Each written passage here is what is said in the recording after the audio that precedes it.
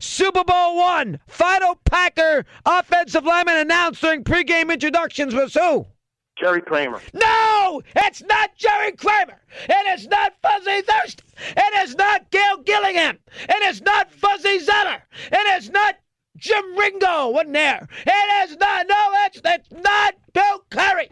Who is the offensive lineman who was announced lastly in that stupid, asinine, crappy, garbage, terrible production game by NFL Network? Who is the offensive lineman?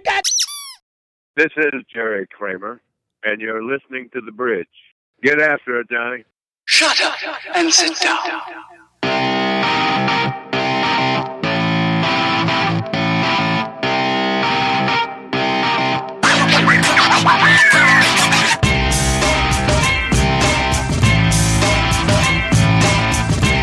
You're listening to The Bridge, keeping you connected with all things sports.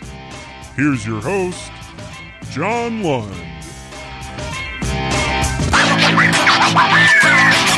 Hello, everyone. You're listening to The Bridge, keeping you connected with all things sports. I'm your host, John Lund, the multimedia sports enthusiast, bringing you this sports show. The Patriots and Eagles are in Super Bowl 52. We'll talk about how they got here and whatever else I happen to have up my sleeve on episode 98 of The Bridge.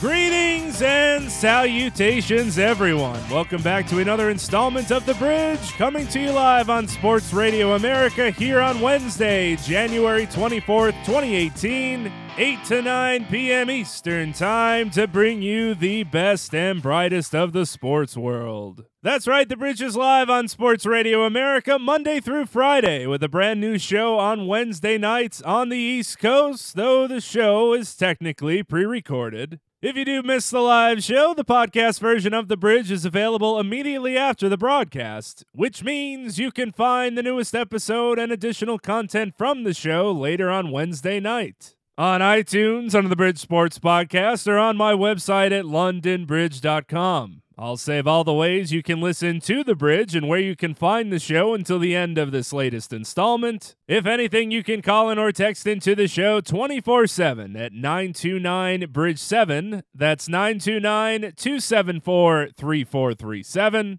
Contact the show with your questions, comments, stories, or hot takes, and you'll be featured in the next installment of The Bridge. All right, let's get into the fun stuff. Give me the siren.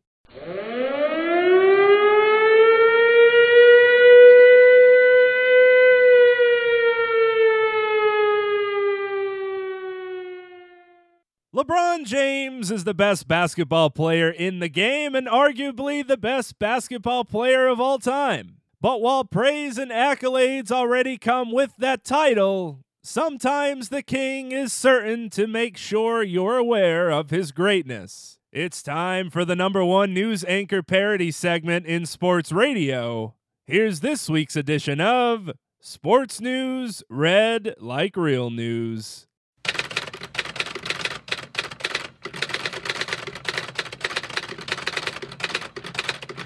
LeBron James is making it harder and harder to not proclaim him as the best player in NBA history.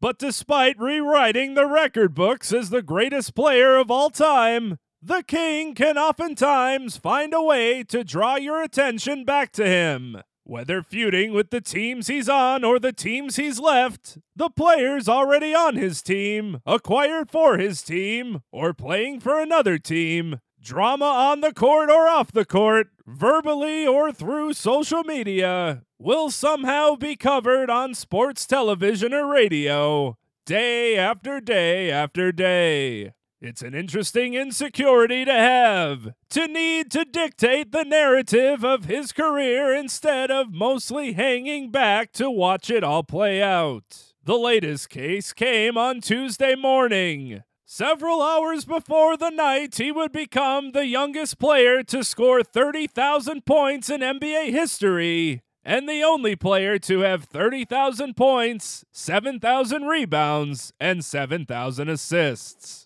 The congratulations would come in droves when the record was set, but LeBron James beat those congratulations to the punch. LBJ took to Instagram and posted a picture of himself playing in high school, along with this, quote, "Wanna be one of the first to congratulate you on this accomplishment/achievement tonight that you'll reach, exclamation point. Only a handful has reached/seen it too. And I know it's never been a goal of yours from the beginning. Try, parentheses, please try, to take a moment for yourself on how you've done it, exclamation point. The house, with a capital H, you're about to be a part of has only 6 seats in it, parentheses, as of now, but 1 more will be added, and you should be very proud and honored to be invited inside. There's so many people to thank who has helped this even become possible,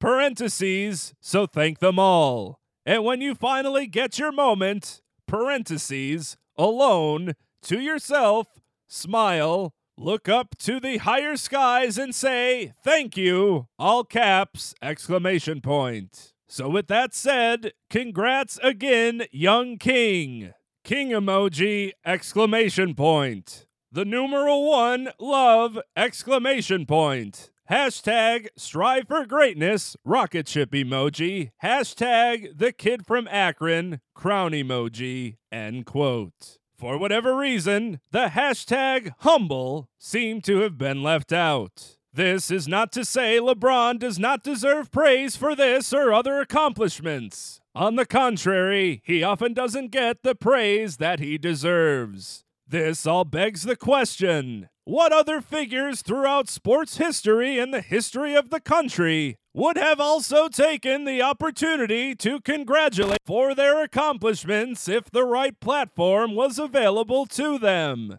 In recent years, countless athletes have been known to give themselves pats on the back for previous or current achievements. But would Babe Ruth have thanked a young boy in reformatory school for one day becoming the first true home run king? Would Barry Sanders have informed a young man at Oklahoma State that he would become the main reason why a handful of football players would be cursed because of a video game? Is there a chance that Wilt Chamberlain would have given props to that lanky kid on the Harlem Globetrotters? Not for his numerous records, including a 100-point game, but for sleeping with 20,000 women. The list of possible means for congratulations in the sports world is vast, but grows even larger in the realm of U.S. history. Would a dead Benjamin Franklin thank his younger self for countless inventions, political genius, a face fit for the $100 bill, or for being one of the founding fathers of womanizing?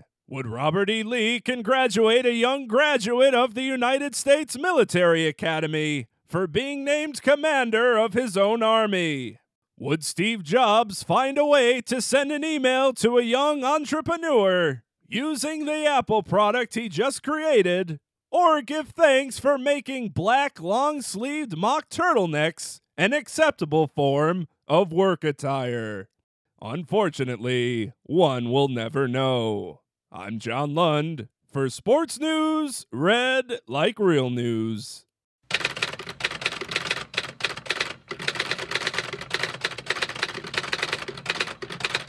Let's take a quick break to thank our past selves. When we come back, we'll talk to a longtime NFL analyst to recap Championship Sunday and preview Super Bowl 52. We'll be right back on The Bridge, keeping you connected with all things sports. As you heard earlier in the show, you could call in or text in to The Bridge anytime at 929-BRIDGE-7. That's 929-274-3437. Leave a voicemail or text your questions, comments, stories, or hot takes, and you'll be featured in the next installment of The Bridge. Now, we do like to pose a question each show to give you the urge to call in or text in to The Bridge. This week, we want to know, what would you thank your past self for, and why? A quick housekeeping note, as longtime listeners to the show might have noticed in the open, The Bridge will now be aired Monday through Friday on Sports Radio America at 8 p.m. Eastern Time, 5 p.m. Pacific. with new episodes airing every Wednesday, featuring the usual cavalcade of segments and an interview with a guest to headline the show. We're also in the process of working on a second show that will air on Mondays and will be more sports talk specific, and I'll have more information about that in the coming weeks. Now to a still new segment to The Bridge, highlighting some quotes or sound bites from the latest week in sports. Here's this week's edition of The What? What you say? First to the NBA, social media's favorite league. The storylines have been aplenty the last couple weeks, from the Houston Rockets players using an underground tunnel to try and get into the Clippers' locker room to supposedly fight, from players on the court getting chippy or coming close to actually fighting, to the Cleveland Cavaliers seemingly spiraling slowly out of control. Last week, Spurs head coach Greg Popovich provided yet another gold piece of sound when he voiced his opinion on fighting in the NBA. Yes, sir. What about player versus player incidents? There were a couple over the past couple of days. Oh, you mean those typical NBA fights where they go, let me at him, let me at him. Wait for somebody to hold me back. I would have kicked his ass. I would have kicked him if somebody held me back. The NBA fights are the silliest, namby-pambiest things I've ever seen in my life. Except there was that one in the stands a few years ago. That one got ugly. But nobody wants those fights. You know, even the players don't want those fights. What you say? And quickly to the National Football League, where the main storyline heading into the AFC Championship game was centered around Tom Brady's thumb, and if a cut he suffered at practice would either affect his game or keep him from playing in it altogether. The speculations of the severity of the injury were vast. Lines in Vegas moved on the game, and Brady did the media no favors at his first presser, saying he would not talk about it when asked, and then answering the question if he's confident he would actually play in the game with, "We'll see." Well, he did play in the game, his thumb was fine, and Brady was vintage and once again leading the Patriots back from a deficit for a playoff win. Of course, head coach Bill Belichick was asked after the game about Brady's thumb and his performance in dealing with it, and obviously Coach Belichick had nothing but praise for his future Hall of Fame quarterback. Bill, did anything have to change game plan-wise because of Brady's hand?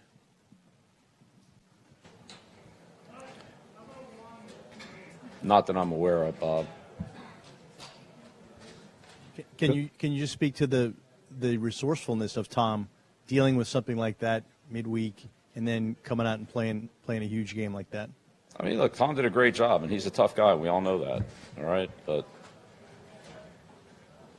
I mean, I'm not talking about open heart surgery here. What you say? It was a devastating loss for the Jacksonville Jaguars, but fans should still hold some optimism for what the future of the young team could hold. And if the optimism is even half of what Jags fan Roberta Ann Montgomery had for her team when asked about the draft 2 years ago, the fan base should be more than all right. They say they have the best draft in the entire NFL. Are you surprised to hear that? Certainly not. The first year we took it to the limit. Take it to the limit one more time. And I was in Miami with my new beach house. Well, it was a couple minutes from the beach. It's been 20 years since then. We haven't been too strong in the last few years. Oh, we've been strong. We're just playing by the rules. You can't have a newcomer come in and steal the show. What you say? Oh, and since we've already talked about LeBron earlier in the show, I would be remiss if I didn't add one of the best sound bites in perhaps sports history. LeBron, how does it feel to be a pussy-ass bitch? Hey, watch your mouth, woman! Watch your mouth, woman! Hey! If I remember your Facebook stuff, you better hold my I did. Sorry. What you say? Now to this week's guest in Sigmund Bloom. He is the co-owner of FootballGuys.com, and you can find him writing and producing audio, video, and print content about the NFL basically all year round. He was kind enough to join the show during a very busy time for Football Guys, no pun intended, and we'll chat about how he got into covering football and some of what you'll find through Football Guys. Before then, recapping Championship Sunday, previewing the Super Bowl, and end with a short discussion on some of the quarterbacks we'll see taken in this year's NFL Draft. You can follow Sigmund on Twitter. He's at Sigmund Bloom. That's SIGMUND BLOOM. And without further ado, let's get into that interview. We're here with Sigmund Bloom. He is the co-owner of FootballGuys.com and is writing and producing audio, video, and print content about the NFL basically all year round. Sigmund, thanks so much for joining the show. How are you? Very good. And as usual, even though there's fewer and fewer games to talk about in the NFL, it seems like there's more and more to talk about when we're deciphering what's going on with these franchises. Of course, the draft is planting all kinds of seeds in our head now. We're starting to scratch the surface of franchise tag situations, free agency, and it's a treadmill, but the constant change in scenery keeps us going. Nothing quite circles the wagons like the National Football League when it comes to news. It is a year-round job, and even though people think, as you mentioned, when there's less games, the work might be less, but it's usually quite the opposite because there's always something going on. Before we get into what happened on Championship Sunday and what we'll be seeing in the Super Bowl and some of the chatter that'll go on in the offseason, I thought we could turn back the clocks a little bit to get started and give listeners a chance to get to know what you do year-round. Can you offer up a Cliff Notes version of sorts of how you went from graduating from Syracuse to studying law to now covering the National Football League? Yeah, and Cliff Notes versions of anything is not my forte, but I was very lucky in a way. I went to Syracuse University, and anybody in media and sports media knows you can't swing a dead cat without hitting 3 Syracuse grads. And I went to Syracuse to pursue a dream, really, to be the play-by-play announcer for the Pittsburgh Pirates, but that's a sore subject right now. And through a long and winding road in the mid-2000s, found my way back to what I wanted to do because the internet democratized media. And you could put your voice out there through print, through video, through audio. And if you could find an audience, then you could rub 2 sticks together and start a fire that you could warm yourself around. And I was very lucky in some ways because what has happened since we've had smartphones and bandwidth and really the growth of the media, new media on the internet is incredible talent and innovation by people covering sports and any number of other things. And I was just lucky to be foolish enough to jump out of the airplane at a time when it wasn't clear yet that the internet was going to support basically as much media as old media, and probably eventually, if it hasn't already, surpassed old media. So I just like thinking about and talking about sports. I've always found it very stimulating. I grew up in the Western Pennsylvania, coal mining country, under the umbrella of Chuck Noll and the Steelers dynasties and Mario Lemieux and Barry Bonds and Andy Van Slyke and Bobby Bonilla and Jim Leland. And we lived and breathed sports. And I thought that was a pretty good template for how to run your life. So Donovan McNabb didn't change you to an Eagles fan because you got to watch him play at Syracuse, right? Right. And you bring that up, and I was there for the same 4 years. It was after Marvin Graves, he and Kevin Johnson were competing as freshmen to be the quarterbacks for Syracuse, and McNabb won and Johnson switched to wide receiver, and he actually ended up being a pretty good wide receiver for the Browns, among other teams. And McNabb was actually a pretty good basketball player too. But come February, he would join the Syracuse basketball team, and even though you don't associate him with height, he was a good rebounder in that Charles Barkley format of using your hind end to create room underneath the bucket. And it was really fun to be there. And I think that's one of the last times anybody associated the word fun with Syracuse football, with the exception of that great win they had this year. That's right. And that was in the news a lot when it came down to where Clemson would be or where they deserved to be based on that beatdown that they suffered at the hand of the Orange. When it comes to what you do at Football Guys, is there anything that you had to get used to in a sense of the evolution of media, as you mentioned, having to cover much more than years past as far as fantasy football goes, or having to get into audio and do podcasting instead of just writing things down? What would you say was the hardest thing for you to, in a sense, maybe wrap your head around and really have to get maybe a little bit better at to get to where you guys are now? Well, a lot of this has been, I don't want to say effortless because there's always effort, but Football Guys has always been going under the assumption that our staff comes from our community. And literally, we would hire, including me, from message board posters, from subscribers.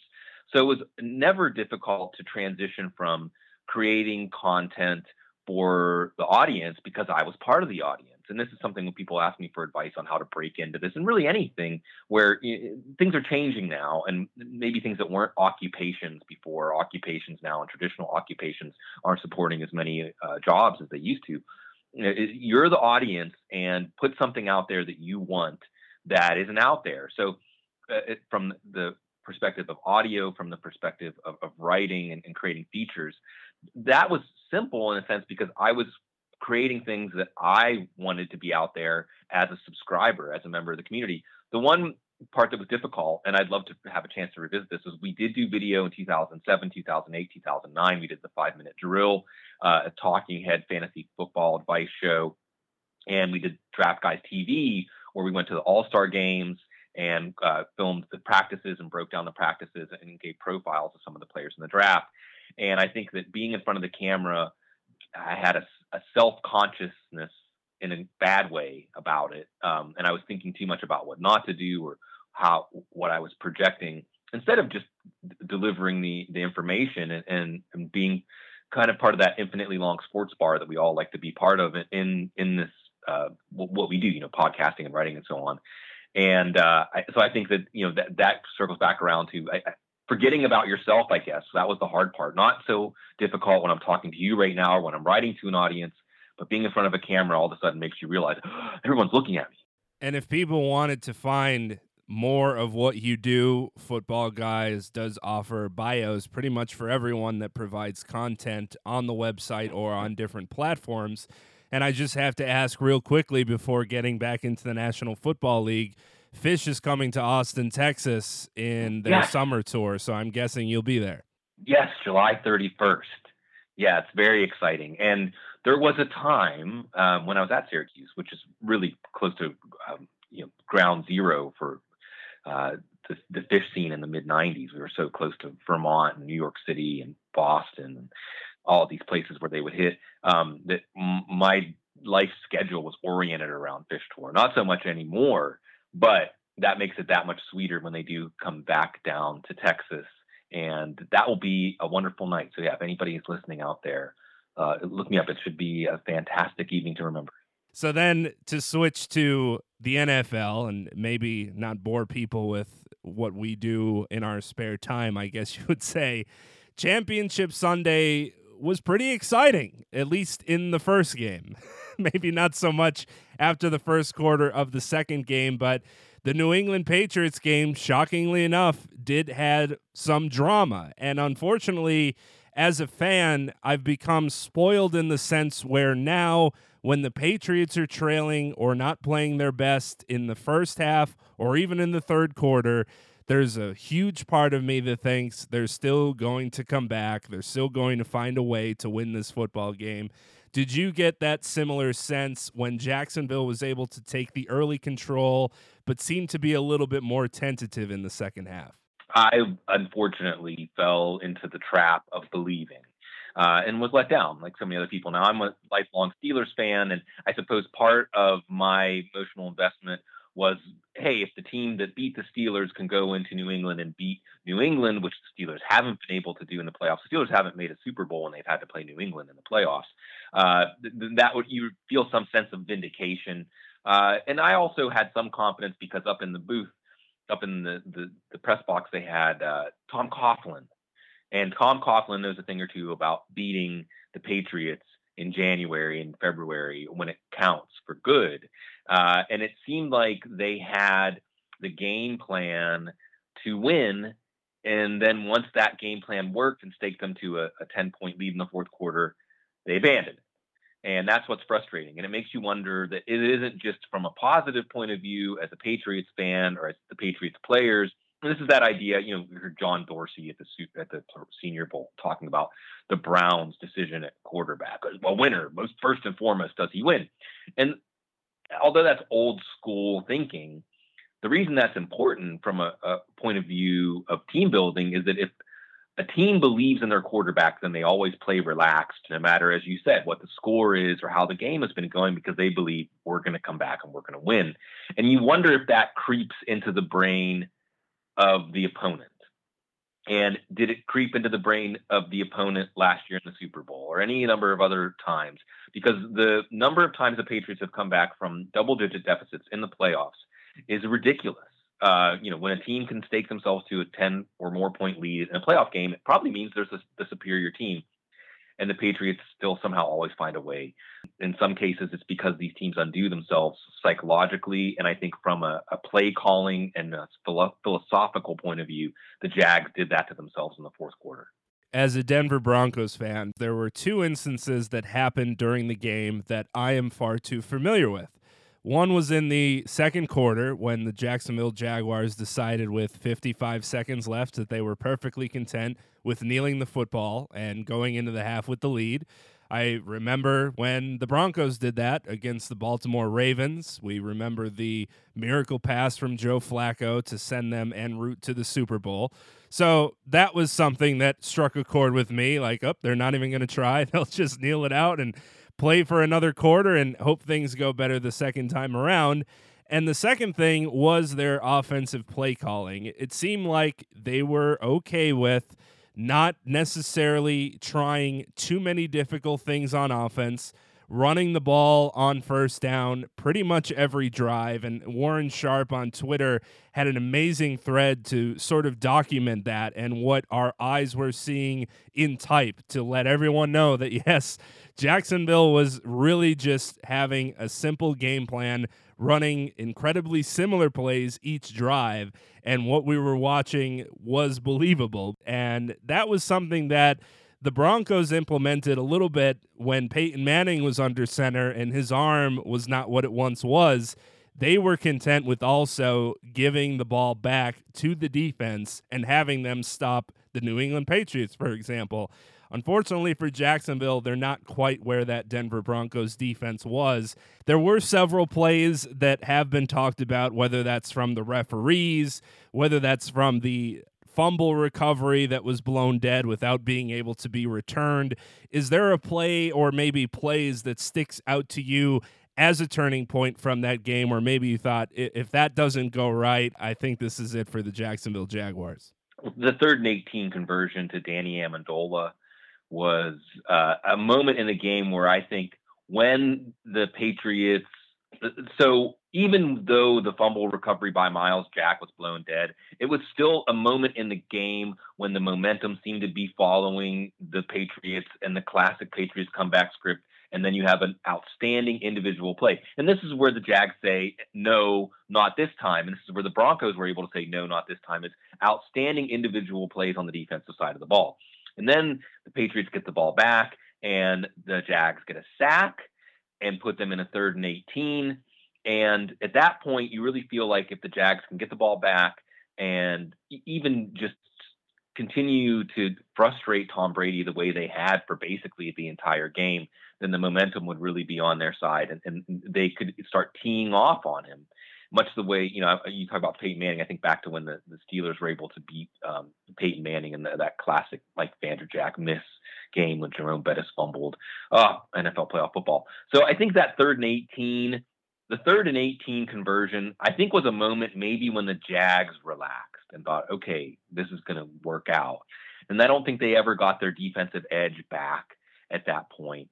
And we could talk about, Telvin Smith was held on Dion Lewis's game-clinching run. We can talk about some different things that didn't go the Jags' way, but they played well enough, and they had an inspired enough game plan and execution by Blake Bortles up until the fourth quarter to win that game.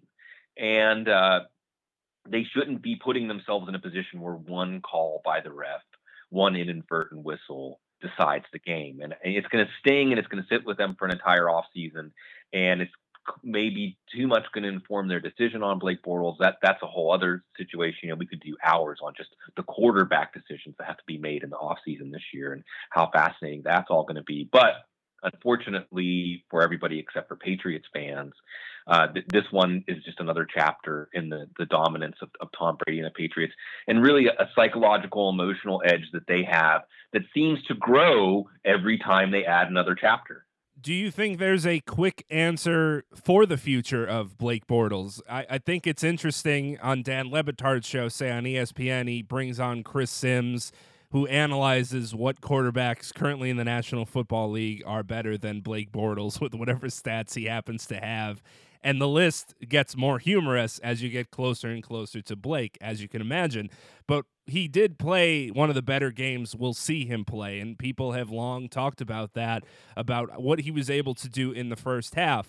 But is that an example of the major chatter I think we'll see in the offseason, where it will be interesting to see if they bring him back, if they're comfortable with having him back again for another season at quarterback?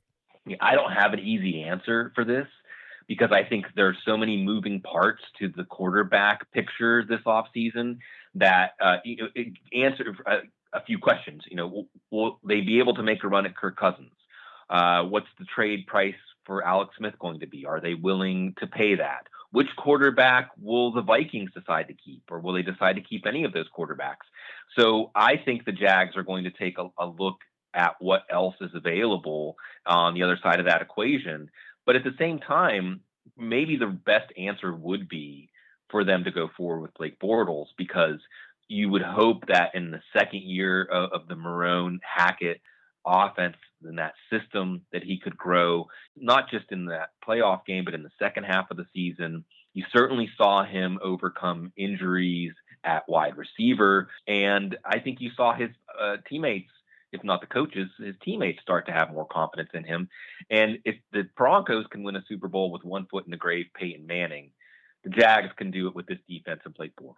And hey, as someone that knows a multitude of things about fantasy football, it actually wasn't a bad thing to have Jacksonville players on your team this year, even at wide receiver. Blake Bortles was winning people fantasy football matches in week 14 and week 15. So on that sense of things, keep him around for the fantasy football gods. You can get him much later in the draft, though I'm sure Tom Coughlin would love to hear us comparing his team to what our fantasy football teams can do.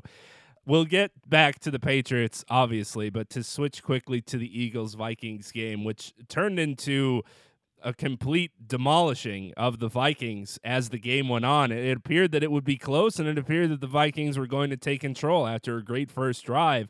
But once that turnover happened, the wheels completely came off the cart for them, and the Eagles kept their foot on the gas. Did that end result surprise you as to what the Eagles were able to do to that vaunted Vikings defense and really just cruise to the win? It surprised me, but I think that the Eagles did a fantastic job in the playoffs of harnessing that emotional energy that was released when they were, despite being the number one seed, a home underdog in both playoff games. Obviously, this was a very well-prepared team. I think that what makes this Super Bowl a fascinating one and a hook or an angle to care about this Super Bowl, other than rooting against the Patriots, but I do think that we see that Doug Peterson and his staff are in the Bill Belichick mold of, we don't just have a way that we win on offense or a way that we win on defense. We're going to look at our opponent. We're going to judge our opponent's strengths and weaknesses. We're going to judge our strengths and weaknesses, and we're going to try to create situations on both sides of the ball that are advantageous for us and really try to win this game against this opponent. And that showed up in this game against Minnesota, in addition to the emotional, spiritual edge they had. And you wonder maybe if Minnesota and just the immense emotional expense of everything they went through in that game against New Orleans left them unable to answer the bell, because what you saw was in the trenches specifically. And kudos to the Eagles offensive line. I think that's where they dominated that Vikings defense. The Vikings just weren't able to match their intensity. And that should give the Eagles a lot of confidence going into the Super Bowl, in addition to coaches that have them well prepared and coaches that are willing to take chances in their game plan and not play it safe. It was interesting to see how dominated they ended up becoming. They couldn't really get much going on offense. It was sort of a fall to earth moment, maybe for Case Keenum, for some fans that maybe thought that he would fall down back to earth after having a great season, thrown into the quarterback position as the third string guy, being able to lead them to the NFC Championship game. So they do have a lot of questions to be answered, especially at the quarterback position, but they are getting back a running back that was incredibly successful for them before going down with injury. I think if they can figure out that quarterback position, easier said than done, as the National Football League knows, they could probably at least get back to where they were this year if things all fall into place, of course. But now we have a rematch of Super Bowl 39. Going all the way back to the Donovan McNabb days of when they were able to get there. So let's play 6 degrees of Donovan McNabb. Amazing how that ends up working itself back around. And I know people are saying, at least people not in the Northeast, how they'll be able to get into this Super Bowl because it's two fan bases that, while they're huge, they are in a certain part of the country. So why should the West Coast care? But I think there are a couple good storylines to this, in that for New England, it almost seems like this is a goodbye tour of sorts. We actually saw Bill Belichick show emotion after they won the game over Jacksonville, gave a little hug to Matt Patricia, which maybe he regretted midway through because he was showing emotion.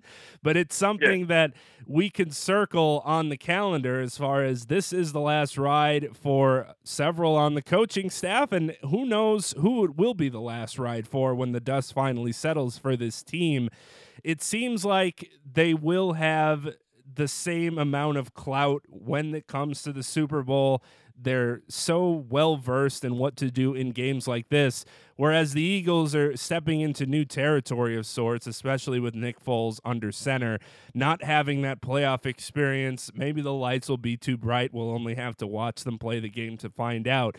But are there any themes that stick out to you for this game that we can watch, whether it's on the offensive or defensive side, or just for the teams in general that could get us excited on Super Bowl Sunday? Well, one thing that should make everyone excited is that the Patriots have never played their A game in a Super Bowl.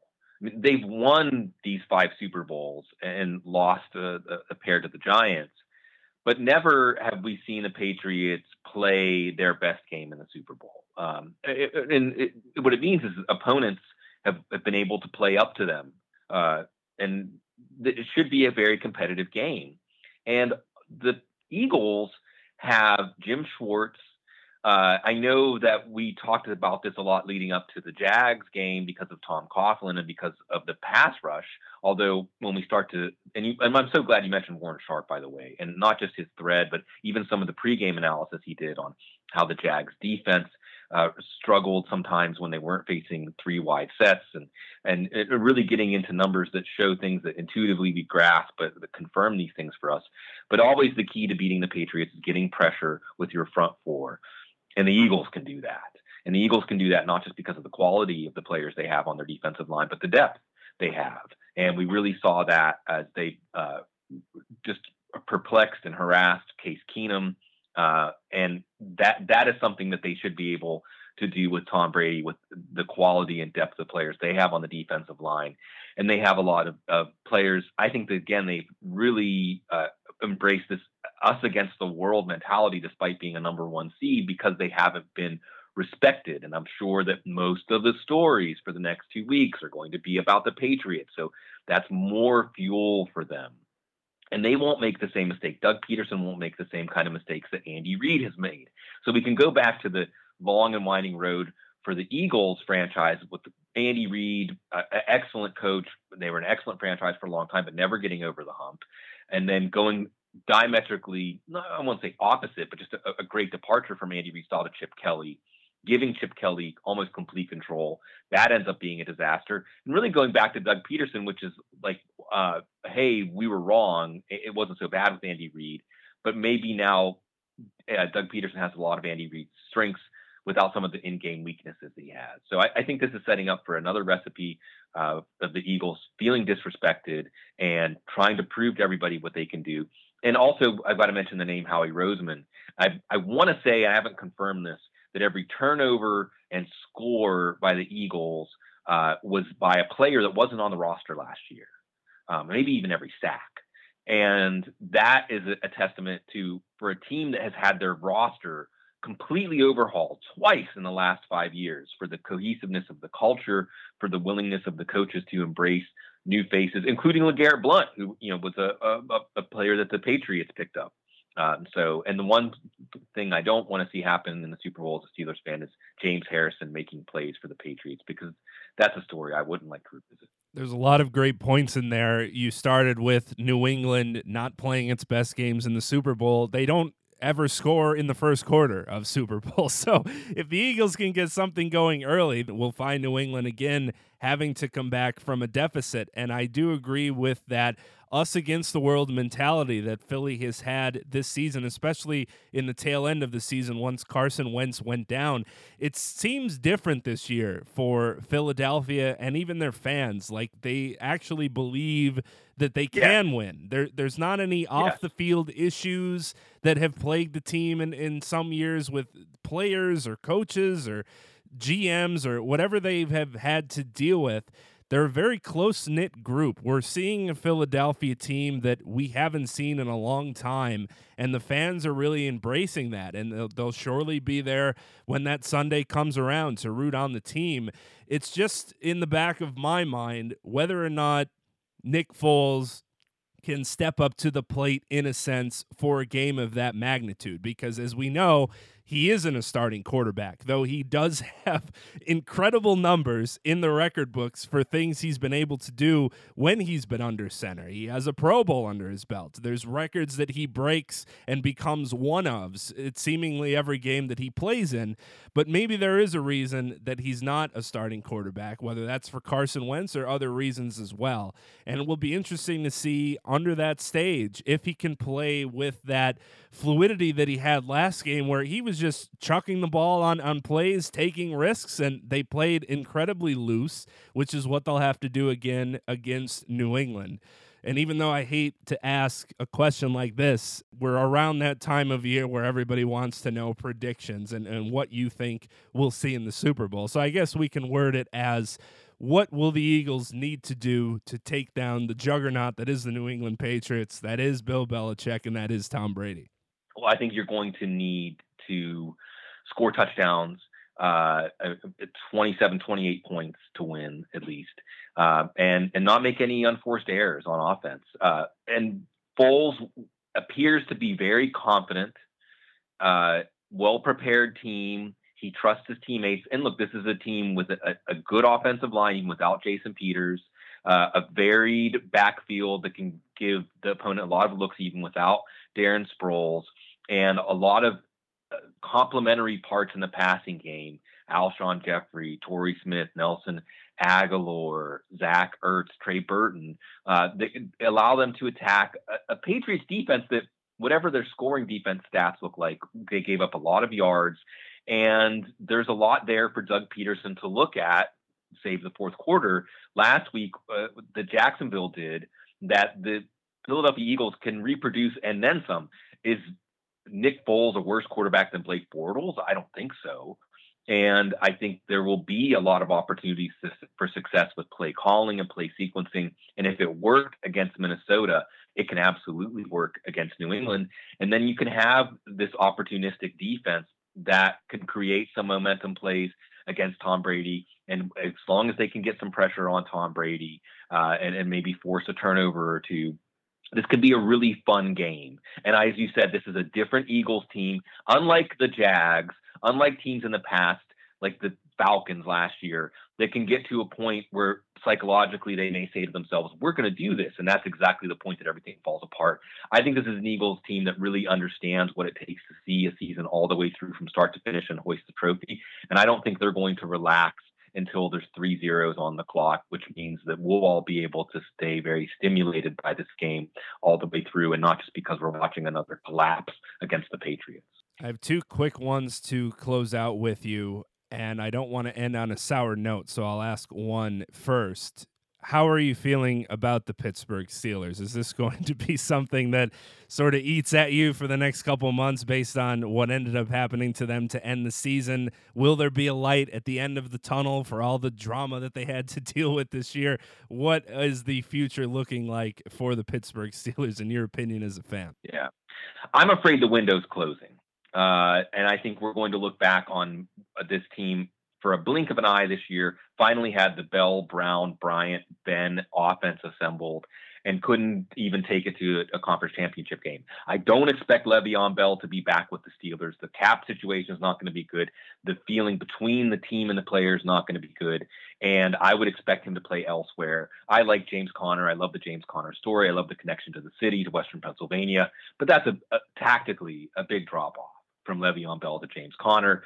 I love Antonio Brown. I want to be there the day that he gets inducted into Canton.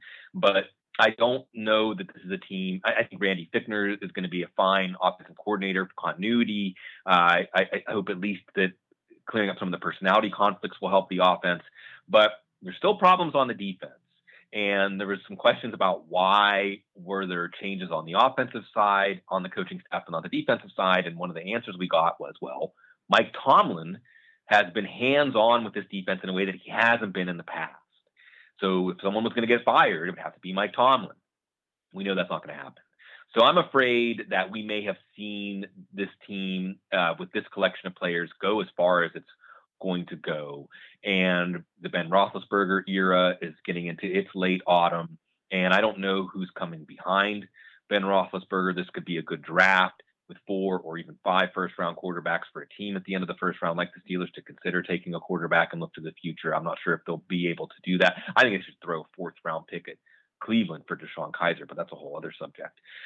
So I'm afraid that we've seen what this version of the Steelers can do, and I can, as a Steelers fan, take some solace in the fact that they did get that Super Bowl against Arizona. Again, back to James Harrison. So that we have that from the Mike Tomlin era. And I'm afraid that's going to be the one Super Bowl moment that we can cherish. And the last one for you is, I know people are obviously have the Super Bowl in the back of their mind, but the Senior Bowl is going on now. We're getting all sorts of stories and reviews and previews on some of the draft picks and prospects that we'll see in the upcoming weeks and in the upcoming months as well. You mentioned already what the quarterback situation is going to be like for far too many teams in the National Football League, as it always seems to be. Is there someone that sticks out to you so far as maybe an early favorite to either be the first, second, or third pick of the draft, or a quarterback we might see develop into something significantly special, at least over the course of a couple seasons? Well, I'll answer the second part of that first. And I think that the league is too backward looking instead of forward looking when it comes to quarterback play. And Lamar Jackson is a player that gives you more than enough to work with a creative offensive coordinator that is willing to embrace the strengths of this quarterback and not try to fit him into the traditional mold of a pocket quarterback. And there are some things mechanically that need to be improved with Lamar Jackson, but there are lots of things, ways that he can put pressure on a defense that you can't teach or manufacture in a quarterback, and he'll probably be the 5th quarterback off the board. He may even fall into the 2nd round. A playoff team looking to the future, a New England, a Pittsburgh, may be smart enough to take him and give him that year or 2 on the bench. That and Deshaun Watson, I think, has some similar. I don't think Watson is the athlete that Jackson is, but I think he was a more fundamentally sound passer, although he was subject to some of the erratic accuracy that Jackson is subject to at times. But I think we're going to look back in a few years, assuming that there's a coaching staff that takes him, that's willing to embrace his strengths and play away from his weaknesses, which you would hope that's why they would take him, that we'll look back on Lamar Jackson as the best quarterback pick in this class. That being said, I do think that the Browns are going to be the story as far as which quarterback will be the first quarterback off the board.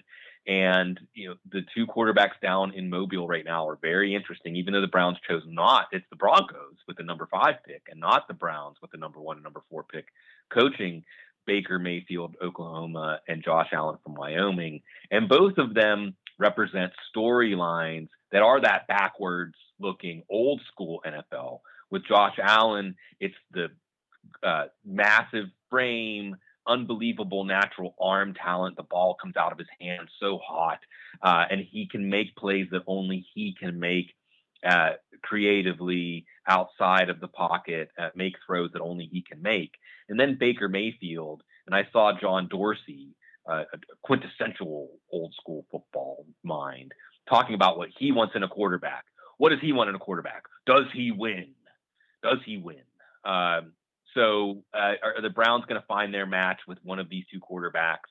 I think it's interesting because Josh Rosen from UCLA and Sam Darnold from USC represent more known quantities without quite the high ceiling or some of the more wild card factors of Mayfield and Allen. And that isn't necessarily something that's going to get a team with the number one pick excited. But then there's the Giants there returning back to maybe some more conservative thinking that they would probably be happy to snap up Rosen or Darnold and let the Browns take one of those shiny toys, number one. It'll certainly be interesting. It always provides the main storylines heading into the draft, after the draft, and even once the season starts as to why this particular draft pick either isn't playing or playing at the potential they hoped he would. And that's just stuff to continue keeping you busy, which is something, as we mentioned, never ends in the 365 of the year. The NFL always seems to be there with something else to cover.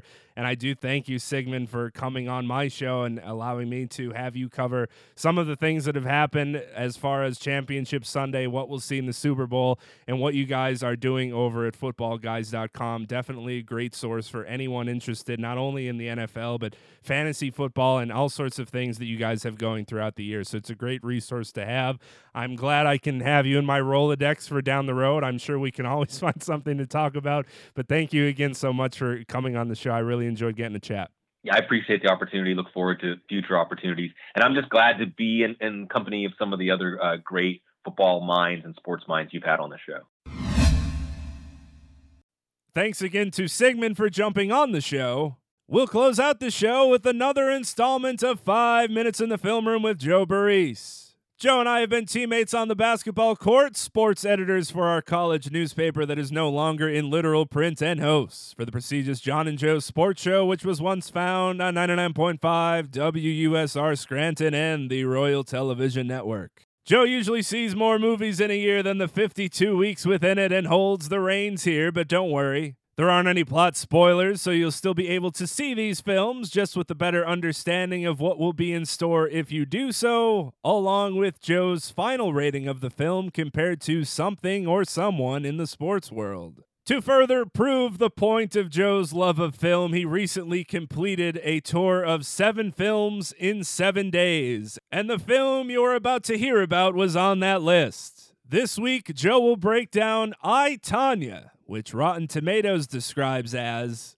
based on the unbelievable but true events, I, Tonya is a darkly comedic tale of American figure skater Tonya Harding and one of the most sensational scandals in sports history. Though Harding was the first American woman to complete a triple axel in competition, her legacy was forever defined by her association with the infamous, ill-conceived, and even more poorly executed attack on fellow Olympic competitor Nancy Kerrigan, featuring an iconic turn by Margot Robbie as the fiery Harding, a mustachioed Sebastian Stan as her impulsive ex-husband, a tour de force performance by Allison Janney as her acid-tongued mother. I, Tonya is an absurd, irreverent, and piercing portrayal of Harding's life and career in all of its unchecked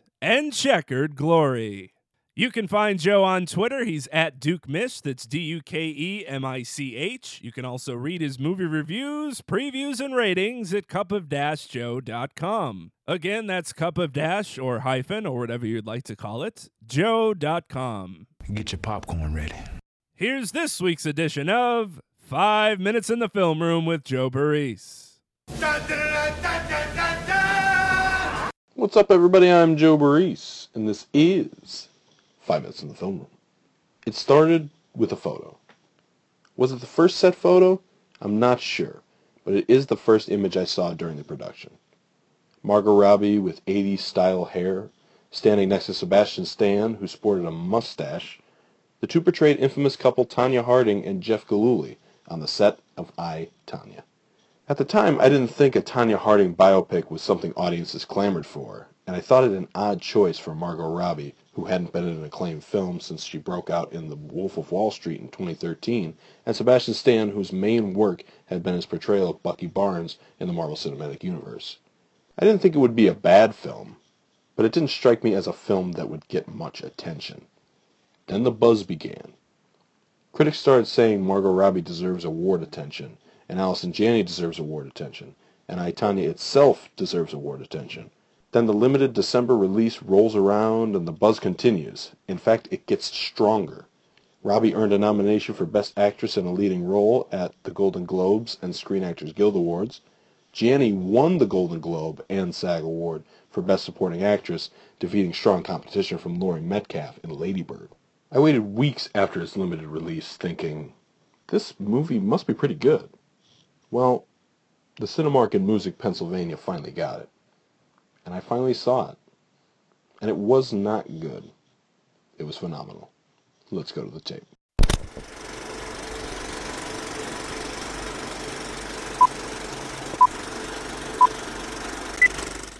I, Tonya is based off interviews from Harding, Gillooly, Harding's mother, and Harding's bodyguard, Sean Eckhart. So some of the stories conflict each other, which throws the movie into a high-paced, exciting whirlwind. Characters break the fourth wall to tell the audience that this never happened or this did happen. The interviews are perfectly interweaved into the story, and the frequent activity keeps audiences on the edge of their seats. This all wouldn't have been possible without the superb acting of Robbie, Janney, and Stan. Robbie's performance is the best of her career as she looks the part and handles the skating well, although I realize she didn't do all of it, which is a credit to how the movie was shot. As Robbie skates, the camera follows her right on the ice with some nice tracking shots. You're right there with her throughout her routine. It's a very well shot film. Anyway, back to Robbie. If she handled the skating and Harding's look, I knew the rest would come easy for Robbie, as her acting talent speaks for itself. She nails the mannerisms, accent, and dialogue. She captures everything a leading woman needs to in an award-caliber film. Allison Janney is hilarious and despicable in a supporting role. She proves a true veteran of cinema. She's been phenomenal ever since I saw her star in The West Wing. Her performance didn't shock me, but she absolutely took this role and ran, and it's a blast to watch. The biggest surprise was Sebastian Stan. I like him as an actor, but I didn't realize his range. This is the best I've ever seen him. He switches from charming to terrifying in the blink of an eye. He also nails the voice of Gillooly. I know this because they played the clips of the interviews during the credits. He went toe-to-toe with Robbie and Janney, and that takes a lot of talent. I hope this performance doesn't get overlooked because it was fun to watch him break out and show his range. This movie also captures the correct tone. I, Tonya balances humor and drama perfectly, making for an incredibly entertaining movie with a lot of laughs while tackling the tougher moments. There was a way to make this movie told as a straight drama, which just wouldn't have worked. The script keeps the movie snappy instead of a dull, sad story. The bottom line, I, Tonya is one of the best movies of the year with incredible, award-worthy performances from Margot Robbie, Allison Janney, and Sebastian Stan. The tone is perfect, making for a fun and intelligent film. The masterful direction and camera work keep pace with the phenomenal script. The fourth wall breaking only brings the audience further into the movie that has already hooked you from the start. All I could do is nitpick. One of the characters, Sean Eckhart, becomes a little too much to handle by the end of the movie. His act becomes a little old and one note. But the real-life character was like that. So that's a nitpick, my friends. And as you know, I only nitpick the movies I adore. I'll compare I, Tonya to Tom Brady. Not so much in the sense that I, Tonya is one of the greatest movies of all time, more so because when Brady first entered the league as the 199th pick in the draft, no one would have thought he'd be that great. I, Tonya is one of the best of the year, folks.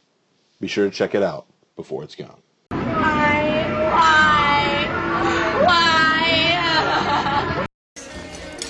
Sexy. Check! Check, please. That's going to do it for The Bridge. You can listen to this show and all previous shows over on my website at londonbridge.com. That's LUNDINBRIDGE. You can also follow me on Twitter under that same handle, at London Bridge. You can find The Bridge on iTunes by searching for The Bridge Sports Podcast. There you'll find the newest episodes of The Bridge every Wednesday night, and also please be sure to subscribe, rate, and review. You can also find The Bridge on Google Play, SoundCloud, Stitcher, and TuneIn. Can listen to a brand new show on Wednesdays at 8 p.m. Eastern Time by searching for Sports Radio America on TuneIn.